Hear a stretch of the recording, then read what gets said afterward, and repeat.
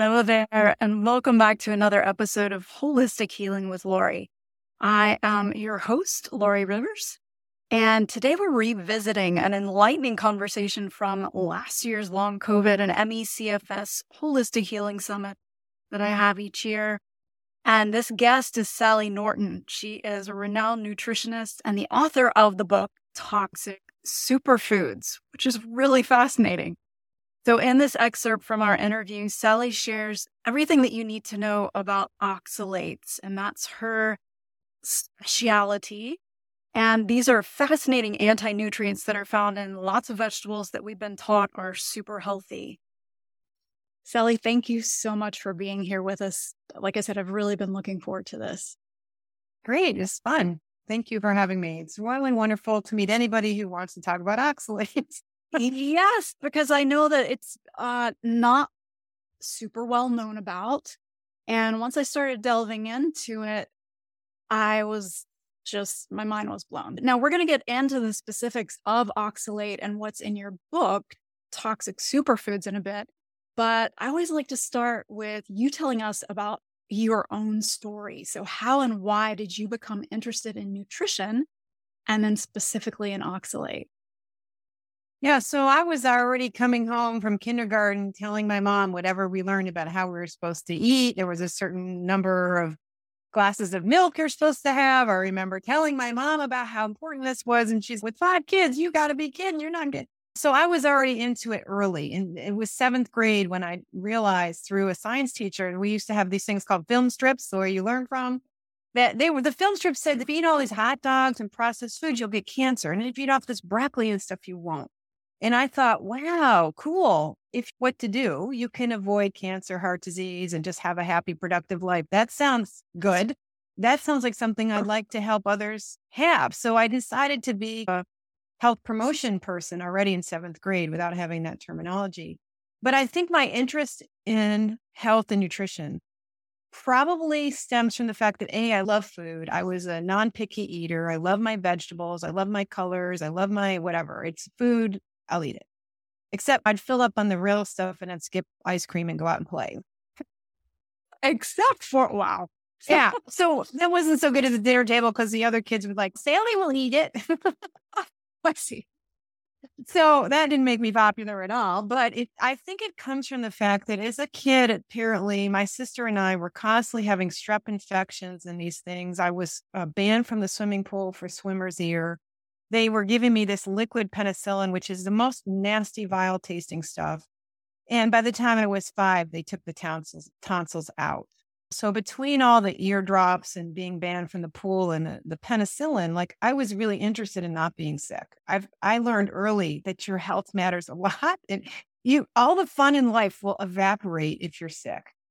And that should be obvious, but apparently it's not. But it was to me.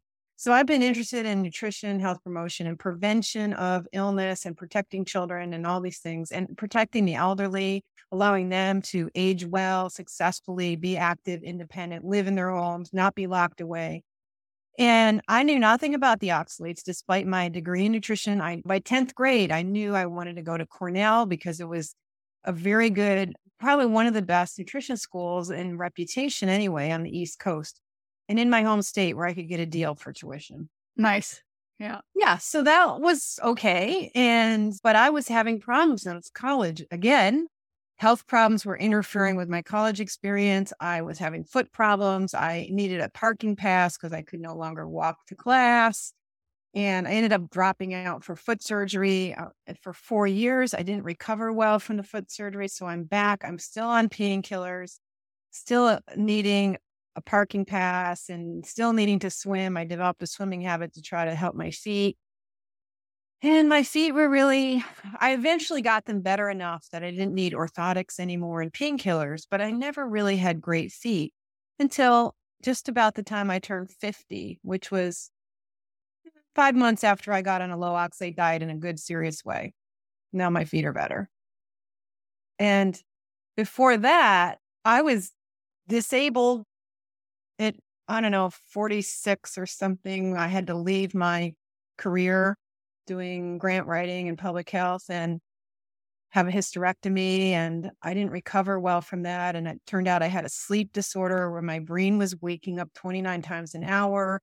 And I thought I had SIBO, and that was that intoxication, causing the brain toxicity that was causing the sleep problem. So I was trying to address the SIBO and sleep problems so I could have a life again. I could not exercise. I could barely read the mail, let alone work. And when I went on the low oxalate diet for my arthritis, which was getting terrible again, I had terrible arthritis in my 20s. I had chronic fatigue basically since I was a teenager. I had been dragging my butt through life for my whole life. And when I went on this low oxalate diet for my arthritis, I resented having to do it because I have this sleep problem I'm trying to fix. And I don't need more problems to deal with. And it fixed the sleep problem. And it fixed this and that. And then suddenly I'm wearing heels at a wedding for 7 hours. I'm like, who is this person? Wow. And it's, wow, I was like, just the circuits were gone. I like blowing out in my head.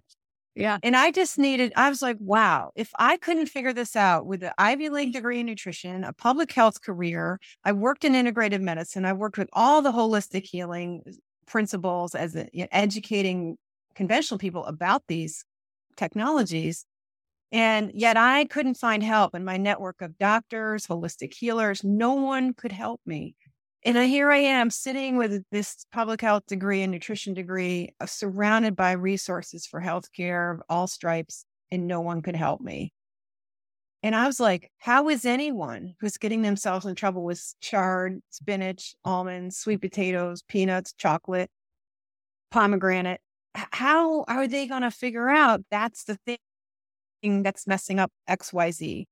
Yeah. So I was like, wow, I've got to do a little outreach and learn about more of this and see who it affects. There's got to be someone else out there like me. I was like, oh, I don't want to leave a sister or brother out there in my condition of spending my adulthood struggling with fatigue and pain and back problems and foot problems and disabilities that were mysterious. How defective could a person be born anyway? How bad could it? It turned out the whole time it was my healthy, officially approved diet. Yeah. Yeah. Okay. Oh, so many things happening in my head right now. Let's go first of all to the basics. What are oxalates? We keep talking about them. What the heck are they? Yeah, so we use the term oxalates plural because oxalic acid, which is the parent compound, can have many forms, and it chelates metals and becomes salts and crystals. And so oxalates, there's a salt crystalline form of oxalic acid that binds with calcium, magnesium, iron, copper, you name it. It can bind with toxic metals. It has the oxalic acid has either one negative charge or two negative charges. So there's two chemical forms of oxalic acid. And then based on the charges and its environment, it will hook up with various types of minerals, sodium, potassium, lithium. Those are the soluble oxalates. And then there's the insoluble oxalates that don't break up back up apart. So things are either soluble or insoluble because when you put them in water, the crystalline form comes apart. So if you put sugar or you put salt in the glass of water and stir it, you don't see salt crystals for long because the little bonds between the two ions come apart. And so the soluble oxalate does that coming apart thing. And that's really basically oxalic acid. Only when it's dehydrated does it form the crystal. But the insoluble ones can form those crystals and not dissolve in the water. So even hydrated, they can stay gritty and crystalline. So this is a big problem because oxalic acid is made by plants, as are calcium oxalate crystals deliberately built by plants as weaponry and self-defense and storage of calcium and all these purposes the plants need it. Funguses in the soil build a lot of oxalate. And aspergillus makes oxalate. So aspergillus is something you can inhale and you can get an infection in your lungs and that can produce oxalate. And then even in the polluted air, there's oxalic acid in polluted air because some of the pollutants, when sunlight and moisture hit them, they turn into oxalic acid. Have you ever heard of acid rain? Oxalic acid is probably the predominant acid of all the 20 or 50 acids in acid rain. That's making acid rain. Yeah. So it's everywhere. It's a little compound. It's 2 carbons and 4 oxygens, oxidative, 2 carbons. It's just really tiny. And so it easily and spontaneously creates itself even in pollution or air and the sea mist. And then plants and funguses deliberately make it. And they often make it by first making vitamin C, the plants do. And then it's vitamin C is easily degenerates into oxalates. So you have vitamin C sitting around or too much in your body, Yeah, it becomes oxalate too. we're gonna talk about that in a bit because we're gonna ruffle some feathers there and blow some minds and things like that. Okay, so oxalate is just in very, very simple terms, it's crystals, right? So It how becomes crystals. It's an acid. So you have to think of oxalates as plural, and it's acid that becomes crystals. And so you got to know both, because the big crystals that plants make, it's like sandpaper. It's like glass. So think of it as microscopic glassy sand or quartz dust. That's what oxalate crystals are. And then the acid is something you can use to take the rust off your patio, clean the rust off your engine, polish your brass, because it does this chelation thing and has this oxidative thing. It's also a bleach. Oxalic acid has long been used in industry to bleach fabrics, wood, leather. It's very corrosive. And so it's a great cleaner, but you wouldn't necessarily want to clean out your blood or your gut with this stuff. So let's talk about that. How does it affect the body? I'm assuming that if it does all these cleaning and stripping and bleaching and all that stuff, how does it affect the body? Yeah, in many ways, in ways that aren't fully developed in science. Like they keep discovering that it does all these things, and then we don't create an NIH outfit for oxalate research. So the most commonly recognized effect on the body is that it will cause kidney and urinary tract stress, and in some people will cause kidney stones. But you can get this stoning, this building of calcium oxalate in the body, not just in kidney stones or bladder stones or urinary tract stones, but in the thyroid and the bones and the tendons and pretty much anywhere in the body. And the thing that makes the acid start grabbing minerals and becoming crystals in the body. So this is, okay, you're eating crystals, you don't absorb them. They're just rough sandpaper that's mucking up your cells. And they are in this rapide form, like in kiwis, little tiny blow darts that can penetrate 2 cells deep, which is quite meaningful because that's an injury to the tissue, and the lining of the gut is only 1 cell deep. So you can eat crystals. If there's not a lot of mucus and other things protecting you, then the crystals will potentially puncture and turn on inflammation because that's damage, but it also creates an avenue and carries with it oxalic acid, and that helps it get in. But it just floats, the acid side, this little single ion molecule just floats in between the cells with the water. So it's dissolved in the water that you absorb from your food. The more watery your food, like almond milk and juices, that's more watery form of the oxalic acid in the foods that are in there, the almonds, the almond butter, the turmeric, the cocoa powder, and the spinach and the chard and so on that people put in these foods, easily float into the bloodstream. Here it is in the gut. Now it's entered. The blood from the gut goes straight to the liver, right? That's hepatic circulation. So now all the oxalate from your foods that have high oxalate go straight to the liver and flood all the cells in the liver, because the liver's job is to clean up whatever's coming in from the gut and collect things and manage things. Very busy place. And the liver has to use a lot of its own glutathione to protect itself from the pro-oxidative and damaging effects of the oxalic acid. Oxalic acid is a great disturber of mitochondria and membranes. So it damages membranes, it damages the mitochondria. And so the cells have to put out a lot of glutathione and their own defenses against those effects. So you could potentially be draining your liver of its detox potential just by asking it to deal with the spinach smoothie every day, and almond butter and peanut butter and French fries and chocolate. Yeah. The things we turn to for help. Even turmeric is high in oxalate, and pomegranate and kiwi and blackberries. And then there's the non-gluten grains too, like buckwheat, quinoa, teff. And then there's the arrowroot and tapioca. These are pretty high in oxalate. And bran. So if you're into whole wheat or whole bran or rice bran, or if you buy a protein powder with bran in it, there's oxalate there. So you could potentially be unintentionally eating a fairly poisonous substance in too great a quantity, more than your body really is equipped for, and start stressing your liver. But then that blood that's now got that active oxalic acid, that engine cleaning substance, goes straight from the liver, passes through the vein that brings it up to the heart. And then the heart chamber pumps that same blood to the lungs.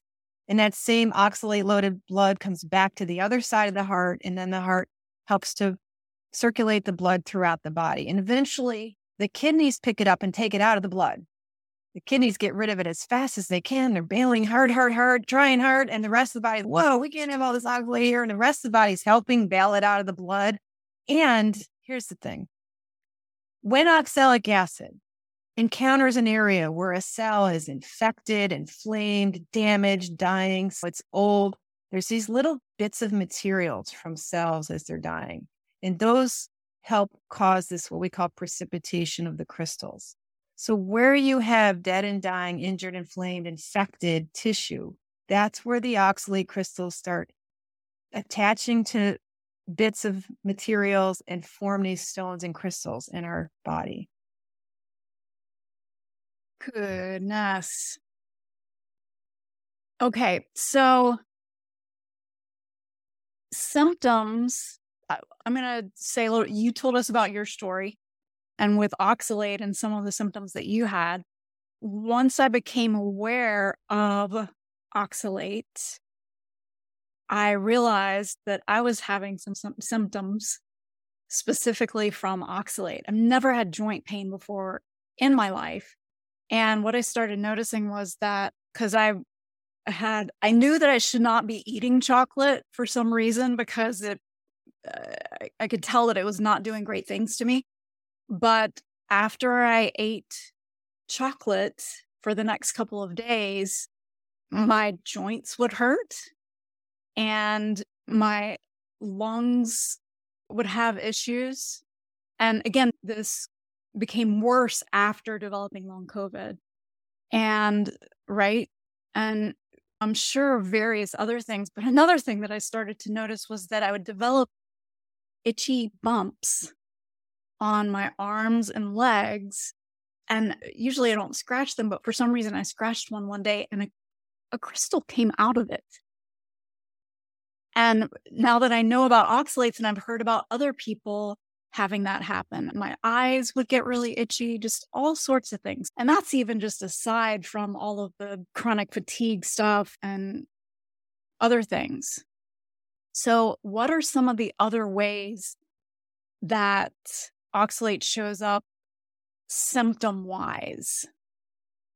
Right. And you're describing a situation where you can see a connection while you're eating it. And usually if you can see the connection reacting to these foods, that's a bad sign.